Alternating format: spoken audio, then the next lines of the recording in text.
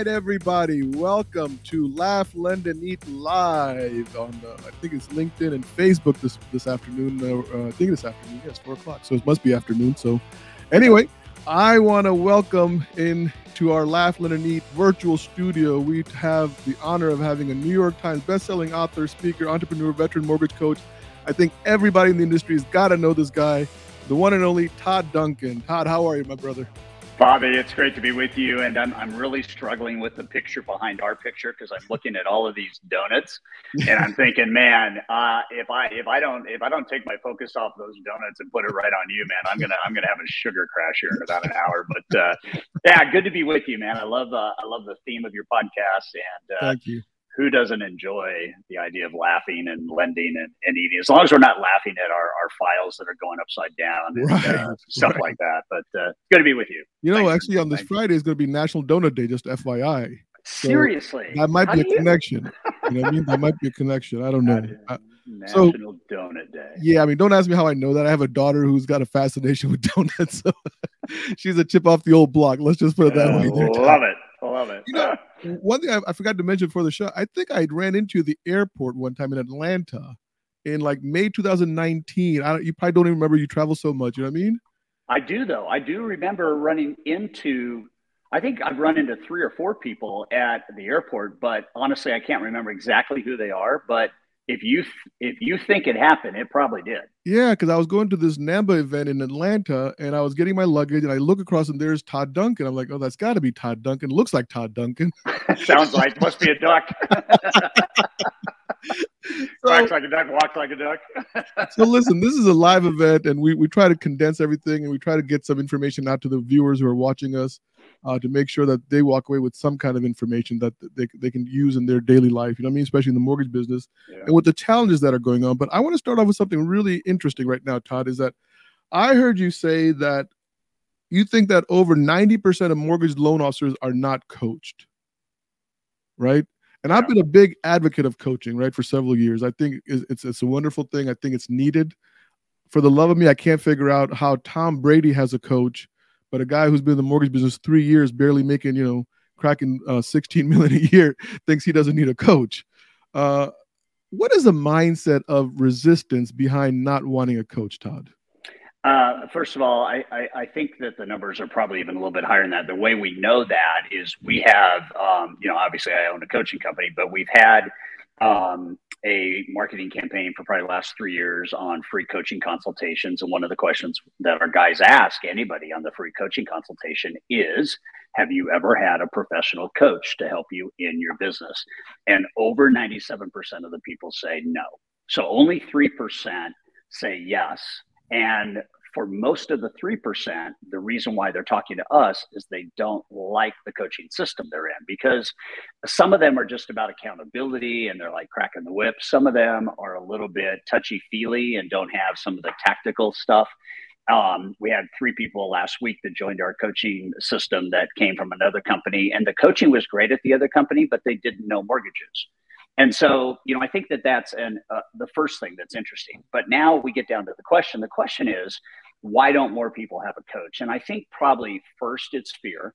And the idea is like, you're never going to hire a coach if you are, going to stay in a state of mind called fear, because we know that what's going to happen with a coach is there's going to be a level of accountability. And, you got to get clear on the idea that why would I be afraid, as long as I have a healthy self-esteem, which is a whole nother conversation, why would I be afraid of getting better, learning, how to do things better, and to have some level of accountability and discipline? So I think that's the first thing. The other one, quite honestly, and I scratch my head on this hobby all the time, is the investment. When I got into the mortgage business, we were in the worst economy that probably this country's seen in 100 years.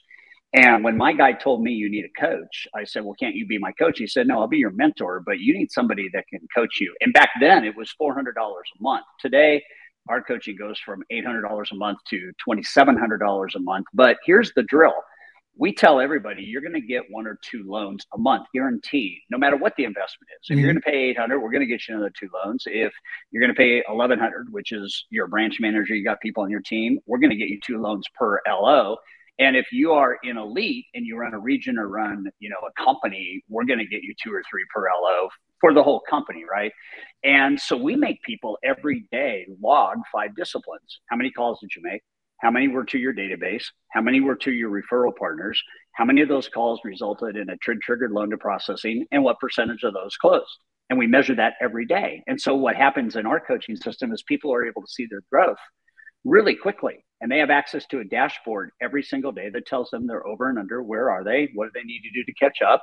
If they're ahead, how far ahead are they? And we measure those disciplines. And then every 2 weeks, we measure their hourly rate. And the greatest joy in people's faces is when they start to realize, okay, so now I'm making per hour what coaching costs per month. Who would not say, that's a great Right. idea? So I think the analogy is every great sports star, every great singer, every great rock band, people have coaches. You have voice coaches, you have story writing coaches, you have book writing coaches, you have physical coaches. I got a trainer Monday, Wednesday, and Friday. I got a cycling coach, Tuesday, Thursdays, and Sunday. If you want to be the best version of yourself possible, what would happen if somebody could help you get there faster? Yeah. And then once you have it, then our turnover rate in coaching is so low, it's crazy, because once you have it, why would you go the other way? Yeah. Let me ask you, you said something interesting. I'll be your mentor, but I won't be your coach. Is there really a distinction between the two? I mean, because you seem to say whoever the gentleman was that you were talking to, I assume it was a gentleman, that, made a distinction between being a mentor versus being a coach. Is there a really thick line of distinction there? Well, I think if you look at it, you have an offensive coach, you have a defensive coach, you have a quarterback coach, you have a line coach, you have a special teams coach. And so coaches are more kind of narrowed into whatever the discipline is that they're coaching to. When you think about being the head coach, you actually are mentoring your specific coaches on how to be effective coaches, because you've been there. You started out as a defensive line coach or an offensive line coach, or and you probably made your way up, and that becomes the role then. So we always go from our own business plan to succeeding to getting to a higher level of productivity, and then something flips because somebody helped us get there, and now we feel a desire to at least lighthouse. So what lighthouse means is I want to be your lighthouse, which is a mentor, and I want to warn you of things that are coming. I want to warn you of things to avoid. I want you to contact me if you're going to make any big decisions, because I think I can help you make those decisions.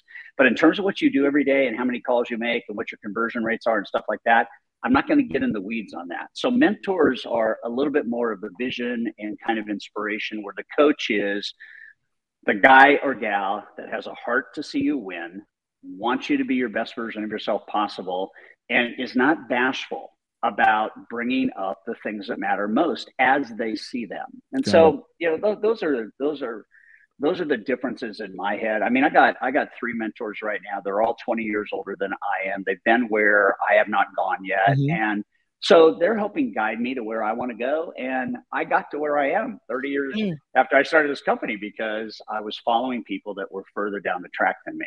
I always look at a mentor like someone like more like a travel guide. You know what I mean? Like you go to a city, like I go to San Francisco. My wife and I love to get on those little tour buses. Yeah. And then the guy shows us around, like things that I would never know. He's able to point out to me that only someone with that specialty would know about San Francisco. Yeah. And I think the guide thing is a good analogy. In our business, in the lending business, at every level, whether I'm a mortgage originator or I'm a CEO, I have to be a guide because you're going to be the hero of your own story. If you're an LO and you work for me, if you're a processor and you work for me, whomever it is that works for me, your story is developing. I want to guide you to your best life possible. That's probably more mentoring. I don't want to get in the weeds every day and coach you, which is why I've got 300 branch managers, or why I have two branches or whatever. But at some level, here's what I know. We have 3 different diagnostics that, depending on which coaching level you want to go into, we ask you to complete. And Fabi, this is amazing. On every diagnostic, and 91% of the people that take the diagnostic score below the acceptable lowest level, not the highest level, the lowest level. So if you think about that, if you can take a diagnostic and you can realize that, let's just make it simple, out of 20 questions, there's only 2 areas that you're really, really focused on. And there's 5 of the remaining ones that you're not good at, but it's not because you don't have the skill. It's because you haven't developed the skill, which is muscle, kind of gym, kind of that kind of deal. And then the rest is probably stuff that needs to get done, but can be offloaded to somebody on your team. Nobody passes the diagnostic with flying colors. In our High Trust Sales Academy last December, we had 256 loan originators in that room. And out of 20 questions, the best score in the room was 7. So our job is to enlighten and bring to life, what's missing from the business approach, what's missing from the daily disciplines, what's missing from, your confidence level. Where are you not confident yet? Because the thing that everybody that's watching this needs to understand is I've got to move from not being competent at anything. And it's not just loan origination. If I remember the first week I was in the loan business, I had 0 clue. I didn't have any clue for probably 2 months what to do, right? Like all of us, right? but when I learned how to fly a plane, I sucked at flying a plane. When I learned how to snowboard, I sucked at snowboarding. When I learned how to golf, I was a horrible golfer. Everything we do for the first time and the second time maybe, and maybe 100 times after that, we're not good at. When we get better at it, we have confidence that gains. Yeah. And so here's the interesting thing. Why is coaching so valuable? We move you from incompetence to competence to confidence. And then what happens is when you have confidence, like if you have 100% confidence today on how to approach potential referral partners in our radically messed up economy and sit down with them and do something that no other originator has ever done, and you have confidence in doing that, you're never going to have call reluctance because you know what to do and you've done it long enough and right enough where now it's a positive muscle, right? And so I have no fear. And here's what's exciting about that: confidence, consistency.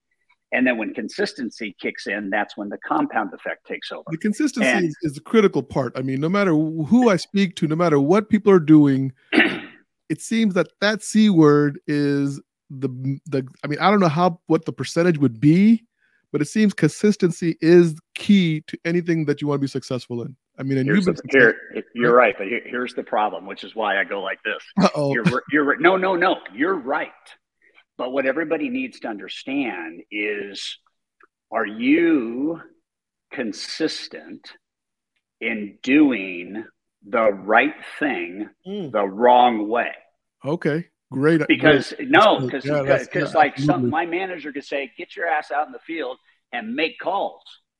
Okay, well, I am consistently getting my butt in the field and making calls, but guess what? I'm not good at making calls. But because I have to report into my manager that I made 25 calls today, I'm just going to go out and make calls. At least I'm consistent making the calls, but I'm also consistently horrible at making the calls, which means I'm not good at it, which means I've got pain and fear and rejection and all that. And then my manager keeps saying, go out and make more calls. Well, I would rather make less calls and make the right calls the right way with the right people. And we tell people all the time, Fabi, you've got to ask yourself, have I gotten really good at doing the wrong thing? Yeah. It's interesting. Most people have. I just posted a video 2 weeks ago about my dog. I got a Brittany Spaniel. It's a bird dog, right? Hunt dog. And all these years I was making fun. I say, like, I have loan officers like my Brittany Spaniel because he sees a squirrel or a bird and he gets the position, but he doesn't know how to get the bird, right? Because I've never taught him. Right? I'm not a hunter. I was reading about the Brittany Spaniels. Turned out that they're really supposed to run into the bushes and get the birds to fly out of the bushes. The hunter shoots the bird. I had misjudged his skill level as a manager. Yeah. And so often I think managers do that with their loan officers. They misjudge the skill level, to your point, saying, hey, go out and make calls, rather than saying, hey, let's look at where you're maybe more adept and more, where your high levels are at. So listen, let's talk about your high trust for a second. I'm sorry. I know we're short on time, so I want to get through as much possible, and we want to celebrate Todd, because look, you just did 20 years on High Trust Academy, right? I believe that's right. High Trust Selling, the book. High Trust Selling, sorry, the book. Congratulations on that. And then 30 years of sales mastery, right? Hopefully I got that one right. You got it right, yeah.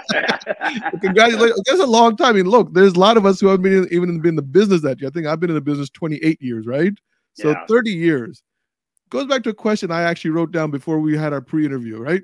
Yep. What made you think, like, where was that thought that said, I can help loan officers succeed? I can make them better. What was that magic moment, Todd? Like, that's like, because you got this span of history now behind you of success with loan officers. We were talking about the numbers. They're just amazing numbers, right? In the thousands and thousands. What was that one moment of clarity that you had that you said, you know what, I want to help loan officers do better? So there's two answers. The first one is, and I didn't know it was going to be that moment of truth, but 3 years into the deal, the third year we funded over 400 loans. And my managers, my management of the company asked me if every other month could I start training the new loan originators.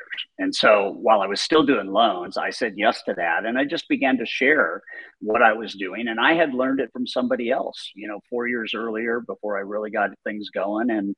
And so then as each of those people would go out and use what I was telling them, then they would report back and the company would know about it. And so then they wanted to train more people and to have me in front of more people. And they said, if you could do this for originators, maybe you could do it for our realtors as well. So then they started partnering with a title company and putting realtors and loan officers from our company in a room. And I started doing that deal on how to build partnerships and to do it the right way.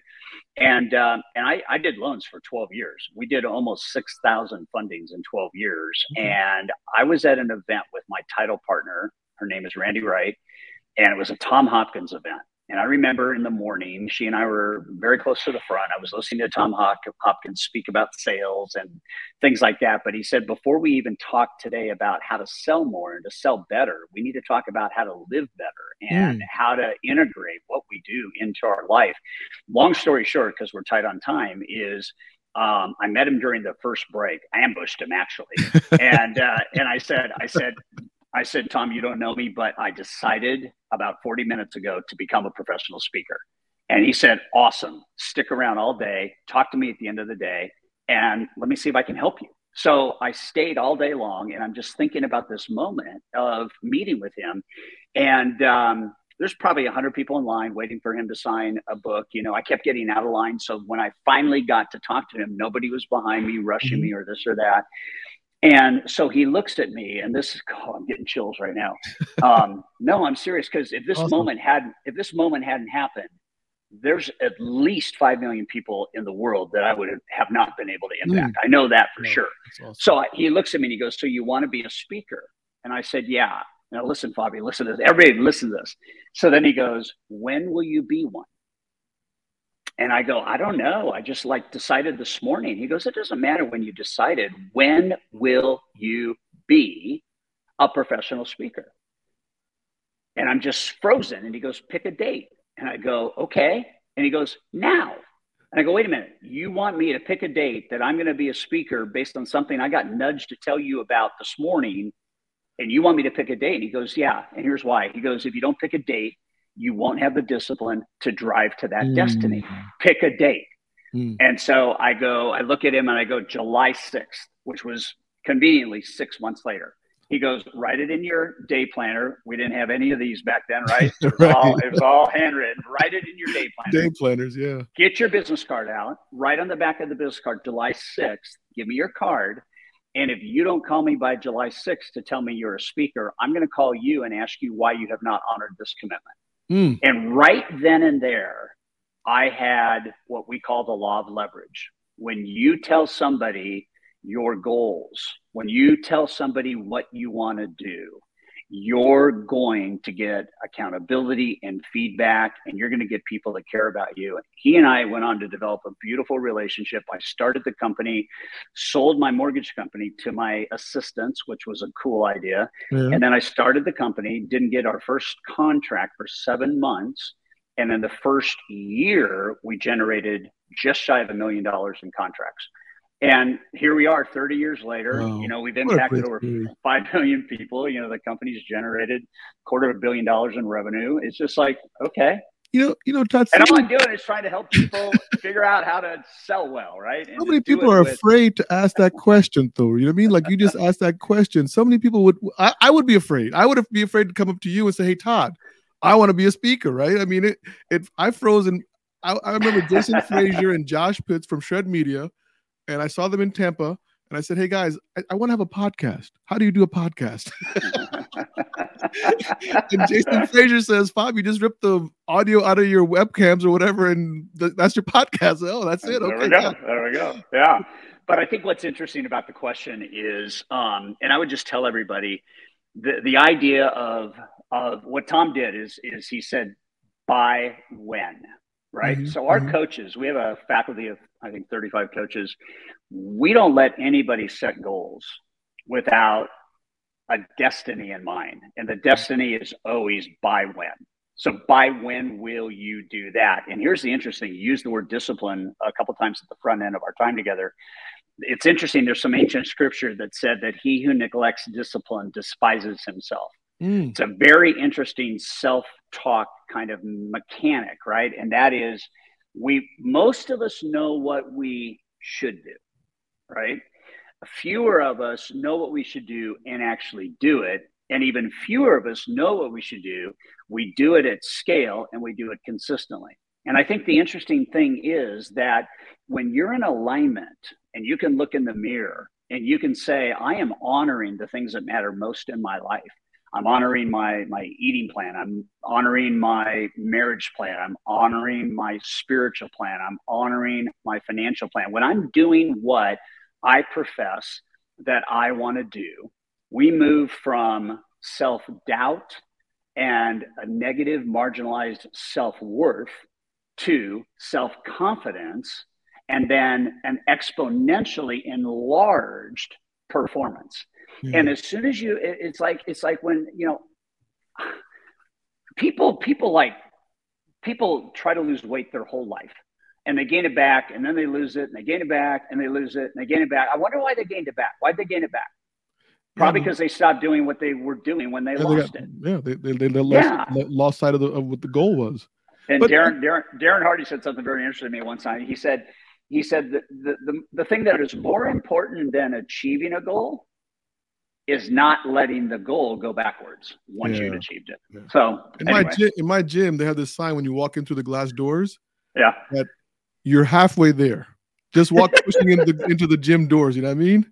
And I always love that because to me, sometimes I think to myself, it's the act rather than the result sometimes, because sometimes all I can do sometimes is just my action. And what's exciting about what you just said is action produces momentum, right? So action without thought is like dangerous, and thinking without acting is useless, right? And so we know that the simple act of acting is what produces momentum. Yeah. And then as long as we measure the results, then we constantly want to improve the input so we get a better output. And I got to tell you, Fabi, success, when it really comes down to it in the loan business, it's really not very complicated. I mean, I got guys that make $6 or $7 million a year as loan originators doing loans. They just do it at scale. They do it well. They've got deep teams, and they long ago didn't need the money anymore. But it's about running a scalable business that has value. And once you have the operating parts, it's just like, okay, rinse, repeat. Success in the mortgage business is actually very boring because you do the same few things every day really, really well. And then that's what creates the excitement. Yeah. So let's take a pivot here, Todd. I mean, do it. We're talking about the current economy. We're talking about, successful loan officers, loan originators at all levels, right? There's a lot of loan officers who got in the business in the last 48 months, right? That hadn't even seen rates go over 4.25%. Now we're seeing rates 5.5%, 6%. Just one piece of advice or one suggestion, one little nugget that you would just, let them know, like something, hey guys, this is what I did, or this is what you should be doing, could be doing. If you're not doing it, you're missing the boat. Yeah. So if I could just give everybody 30 seconds, I started in the loan business in the worst economy in history. Prime was 20%, FHA and VA loans were 17%, 5 points, weighted first and second piggybacks, 18.5%, unemployment was 13%, consumer confidence was at the lowest level ever, gas lines were a mile long, and everybody said the sky is falling. and nobody thought that anybody would be doing business in that market. So my first answer to the question is, don't let the market define you. Define what you do in the market you're in. I've got thousands of students right now that year on year are higher right now than they were last year, and they've all been in the business 15 years plus. So how do you, in an economy like we're in, continue to build the business? You build the business by making sure you're adding value to the relationships that you have. And so when I did the deal, I said, I'm going to create an aura of positivity, because everybody thinks the sky is falling. Nobody's going to sell. Nobody's going to buy, blah, blah, blah, blah, blah, blah, blah. Right? Well, let me just tell you, it doesn't matter what the economy is. People buy and sell. That's why it's called an economy. Right? And so if everybody else is thinking nobody's going to buy and sell, then think about the cleansing effect. Think about how many, like out of every 10 loan originators right now, how many of those 10 think that the sky is falling? You know, I've never seen this before. I don't know what to do. Well, here's what you do. The better you get at business, the better business gets for you. The sharper your skills, okay, the sharper your attack plan, and the more meaningful your targeting is going to be. What I tell people right now is, don't let the rate define you, and don't even let the economy define you. People are going to buy, people are going to sell. Sellers are going to realign. We're going to have a balanced seller-buyer market probably within 6 months to maybe 18 months. Sellers are going to get more realistic with what they can sell for. Buyers are going to stay in the hunt, because the longer this thing goes on, the less inventory issues we're going to have. So we'll have more and more inventory, which means we're not going to have, you know, the multiple bid offers going on anymore. This is cyclical. This happens all the time. I remember the first time, Bobby, rates came below 10%. I was thinking, wow. And then like 2 months later, they went back to 11. And I'm going, crap. But then I had to remind myself, it doesn't matter. So here's what I'm telling people right now. Relationships rule. Okay. Whether you're working with realtors, financial plan, it doesn't matter. Double your net for the next 6 months. Okay. Don't try to troll 10 people along. Maybe it's 20, maybe it's 30. Right now, maybe you can sit down and say, I'm going to do 30 and 30. We do that with our coaching clients, 30 and 30. 30 appointments, 30 days, and the net goal is 10 new partnerships. Watch this, Bobby. 10 new partnerships, producing 2 buyer referrals a week. That's 8 a month. That's 80 buyer conversations a month. Everybody watching this and anybody in this business, if you convert 25% of those to deals going to processing and 90% of those close, you're closing 180 loans in a world where nobody thinks anybody's buying or selling because the economy is horrible. It's mindset, man. It is mindset. And then it's backed by skills. And right now, what we can do is we can take a look at last year appreciation. I think nationally was just a tad over 18%, all things in. This year, it's going to be 5%. So buying real estate today still makes sense, particularly with the long hold, right? And then the other thing is really build your top of funnel. There's a lot of buyers right now that are facing affordability issues, and a lot of buyers that are losing out on multiple offers. All these buyers are going to buy at some point. You know, we got that going on. We can't control Wall Street buying residential properties. We can't control, that 23% of the properties in America are somehow owned with a real estate hedge fund or Wall Street. That sucks, but think about how many homes are still out there, you know? And so survival of the fittest, man. It's interesting what you just said is you're really talking about things that we can control. 100%. Right? I mean, you're talking about, hey, look, Fabi, change your outlook. That's the only thing you controlled.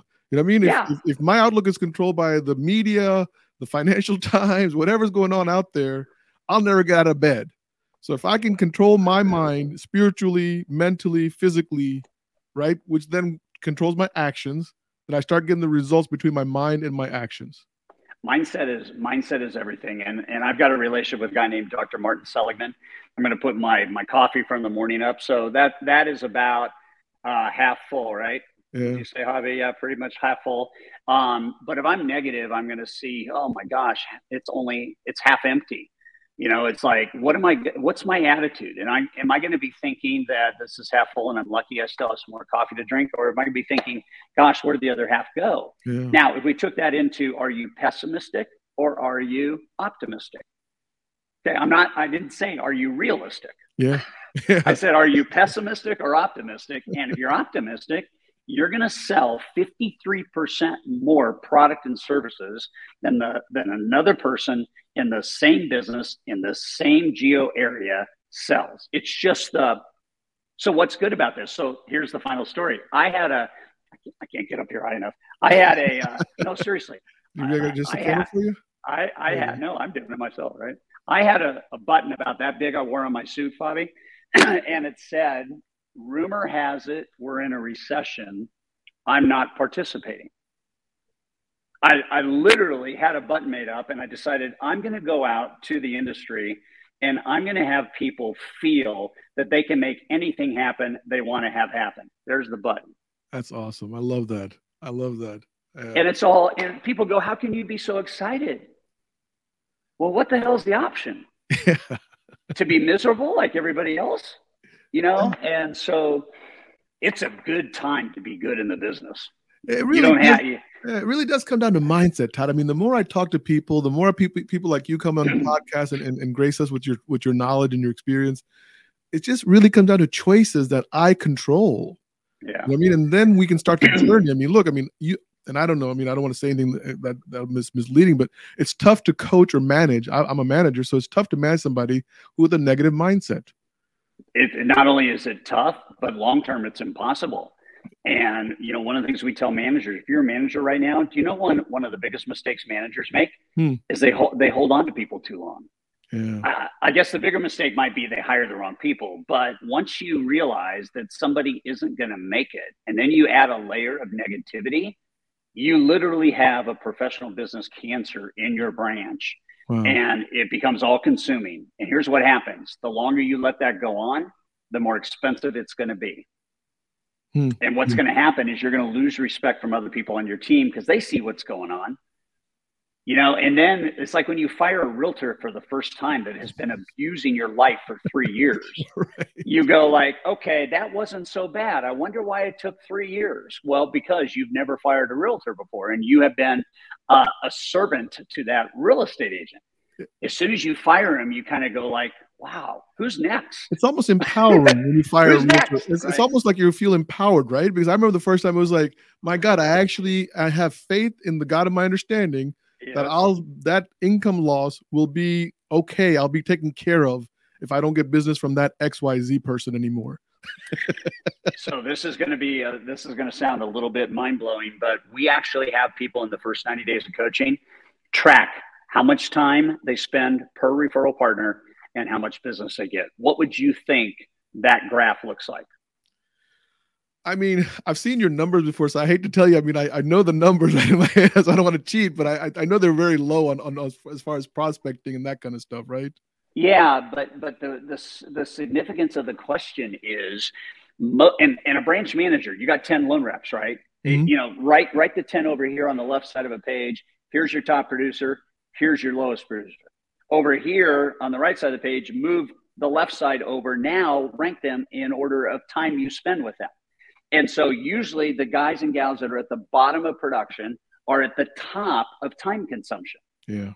So now I look at a real estate agent that might give me a loan a month that I might make $5,000 on, but I spent 13 hours with her. And I've got another real estate agent that I spent 3 with that gave me 5 deals. What should I do? I should fire the other one, allocate the time back to the one that gave me the more deals and help her or him grow the business because we like each other. And I tell people all the time, Bobby, life is too short to do business with people you don't like. It is too short. You put up a graph one time. That's what I was referring to, Todd. It was very interesting. I put this on my notes. Time spent prospecting. We're talking about this, right? 24%. Yes. Was 5% greater than the actual time selling, right? Right. That just, I mean, when I see those numbers, right, it's like these are true hard-hitting data that you can't argue with. And I look at my loan officers that work with me and I'm like, oh yeah, you know what I mean? There they are. It's in living color right in front of me. What's going on? So they're not actually selling. They're actually out there. And then there was another part about actually downtime, which was 15%. Right. Which is downtime is code for I need a break because the business is kicking my butt. That's what downtime is. But so let me just point out to everybody right now, because this is what we do in coaching. So why would I spend 24% of the day prospecting to create only 5% time to have a sales conversation with a borrower? Yeah. Why would I allow that to happen? And the question is, okay, so what am I not doing with that borrower? What question or questions am I not asking that borrower? What am I not doing so that I could get part of the 95% of the time that could be active selling, right? We know in our elite group, 33 people, $91 million in commissions last year. We know that their deal is 24% prospecting and 47% active selling time. So the prospecting time is the same, but they're getting if you look at it, they're getting almost a 10x in terms of active selling time. And these guys only have downtime of maybe, I don't know, 7 or 8%. And that's just break time. And then they don't work 40-hour weeks. Is it because that they were able to put together a team to handle the administrative, right? Yep. The clerical duties, the things that bog a loan officer down? 100%. And what we tell people right now is if you're a loan originator and you get paid straight commission to help people navigate financial decisions, get a loan, buy a home, or refinance a home, there's only really 3 things you should do every day. One of them is to make sure you're producing operational consistency and brilliance, right? We've got to make sure that the operations are working well, which is a quality issue. It's also a checklist issue and a delegation issue. Much too much to talk about in 35 or 40 minutes. So then the second thing you must do is you must build your business around consultations. And you must have that business be built around borrower consultations. Then you have to get really good at the borrower consultations. And the goal is to move from like a 20-minute conversation or a half an hour conversation down to a 15-minute or 10-minute conversation. And the idea is to then be able to carve out more time for more consultations. So I've got a guy right now that does 20 borrower consultations a day. 20. Okay, he made $3.6 million last year in commissions, 20 borrower consultations a day. And his conversion rate is north of 71%. So he's got 3 pods on the team that help support all of this business. But the bottom line is he can get you excited and committed in 5 minutes to say, I trust you, let's go. Most people don't even have that, like, how do I do that, right? So it's operational excellence, it's consumer borrower consultations, and then it's partnership planning. So whether I have 5 partners or 10 planners or 20 realtors, whatever it is, I got to be in that game. Most people will do anything to try to get a relationship going, and they fail miserably once it's going to keep it growing, you know? And so we tell people, what would happen if you had 10 people and you just met with them for 15 minutes every single week? You know, most coaching companies tell you go out and prospect 50 people or 60 people. No, we go find the right 10 and love on them. You know, it's the right 10. That's the right 10. That's key. That's so key. What you just said. I hope people really. I mean, my God, I mean, what you just said right there. I don't know if you were slipping through it, but I caught it right. I'm sorry, but people have to work with the right people that are not wasting their time and they respect their time. Right. And I heard something today, like if you're with 5 smart people, you become the 6th smartest person. If you're with 5 people who are working hard, you become the 6th hardest working person. So it's who you surround yourself with in your network. Who you hang with determines your future. Absolutely. Yeah. But Fabi, those are the 3 things, you know, and I say to everybody with like 100% confidence, I can help you make $1 million a year, every single year for the rest of your life. Here's what has to happen: 10 referral partners, 2 conversations per week per partner with borrowers that want to buy at some point in the future, not maybe right now, but at some point in the future. And I'm going to get my business so good that 3 out of the 4 annualized app and close. If you do the math on that right now, that means out of 80 conversations, 60 apps are going to be done a month. They're going into processing, and 94% of them are going to close. So if you take the math and you go, let's see, that's 180, 360, 540 loans times, I don't know, how much per loan, Bobby? How much do you make per loan? I probably like 380,000 out here in DC Metro, somewhere there, 500. But that's your loan amount, right? Yeah. Okay, so watch this. So if I do 540 loans at $300,000, it's $162 million in volume. And if you're getting 100 basis points, It's a good How life. much money are you making? It's a good life. It's a good life. And our coaching, that's what we do in our coaching company. Yeah. You should be like a top rated specialist surgeon that helps people navigate how to structure and repair their financial life around owning, selling, and investing in real estate. That's what you should do. You're not a loan officer. You have to at least be a mortgage advisor. And you have to understand that the fastest goal, particularly for any of you in the last 2 years that have been blessed by manna from heaven with the form of refis, Yeah. is you got to learn. You've got to learn fiscal literacy fast. I have a guy right now that was ready to quit 7 years ago. Year to date, he's averaging 28 fundings a month, and he's doing it with 6 realtors. And real quick, could you elaborate a little bit on fiscal literacy? Because I want the audience to really understand when you say fiscal. And I know we're way over time right now, and I'm going to wind it down real quick because I don't want to people. But I mean, good. It's a great little topic you just embarked on, right? Which fiscal literacy, because I don't think loan officers really understand what that entails. Yeah. So I was given that same challenge when I was 23, brand new out of college, and when my mentor said to me, "You got to help people solve their financial problems," I said, what does that have to do with loans? Well, it has everything to do with loans. And so what I heard then, and what we study every single year, is somewhere between 7.8 and 8.2 Americans say that the greatest stress they have in their life is regarding money. Mm.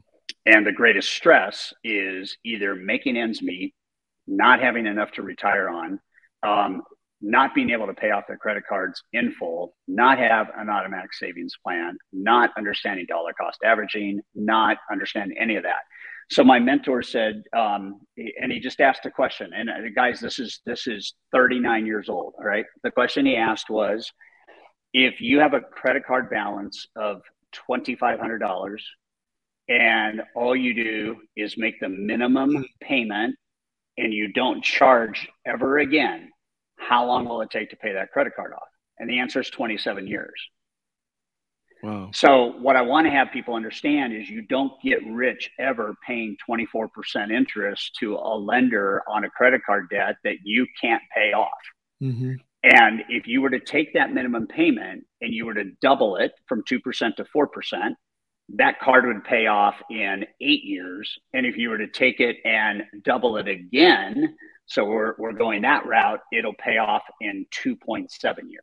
Mm. So that's fiscal literacy. I want to be able to educate my borrowers that, these are the things, these are the top 6 things at Mastery this year, Sales Mastery this year, 30-year anniversary, October 11th to the 14th in Palm Desert.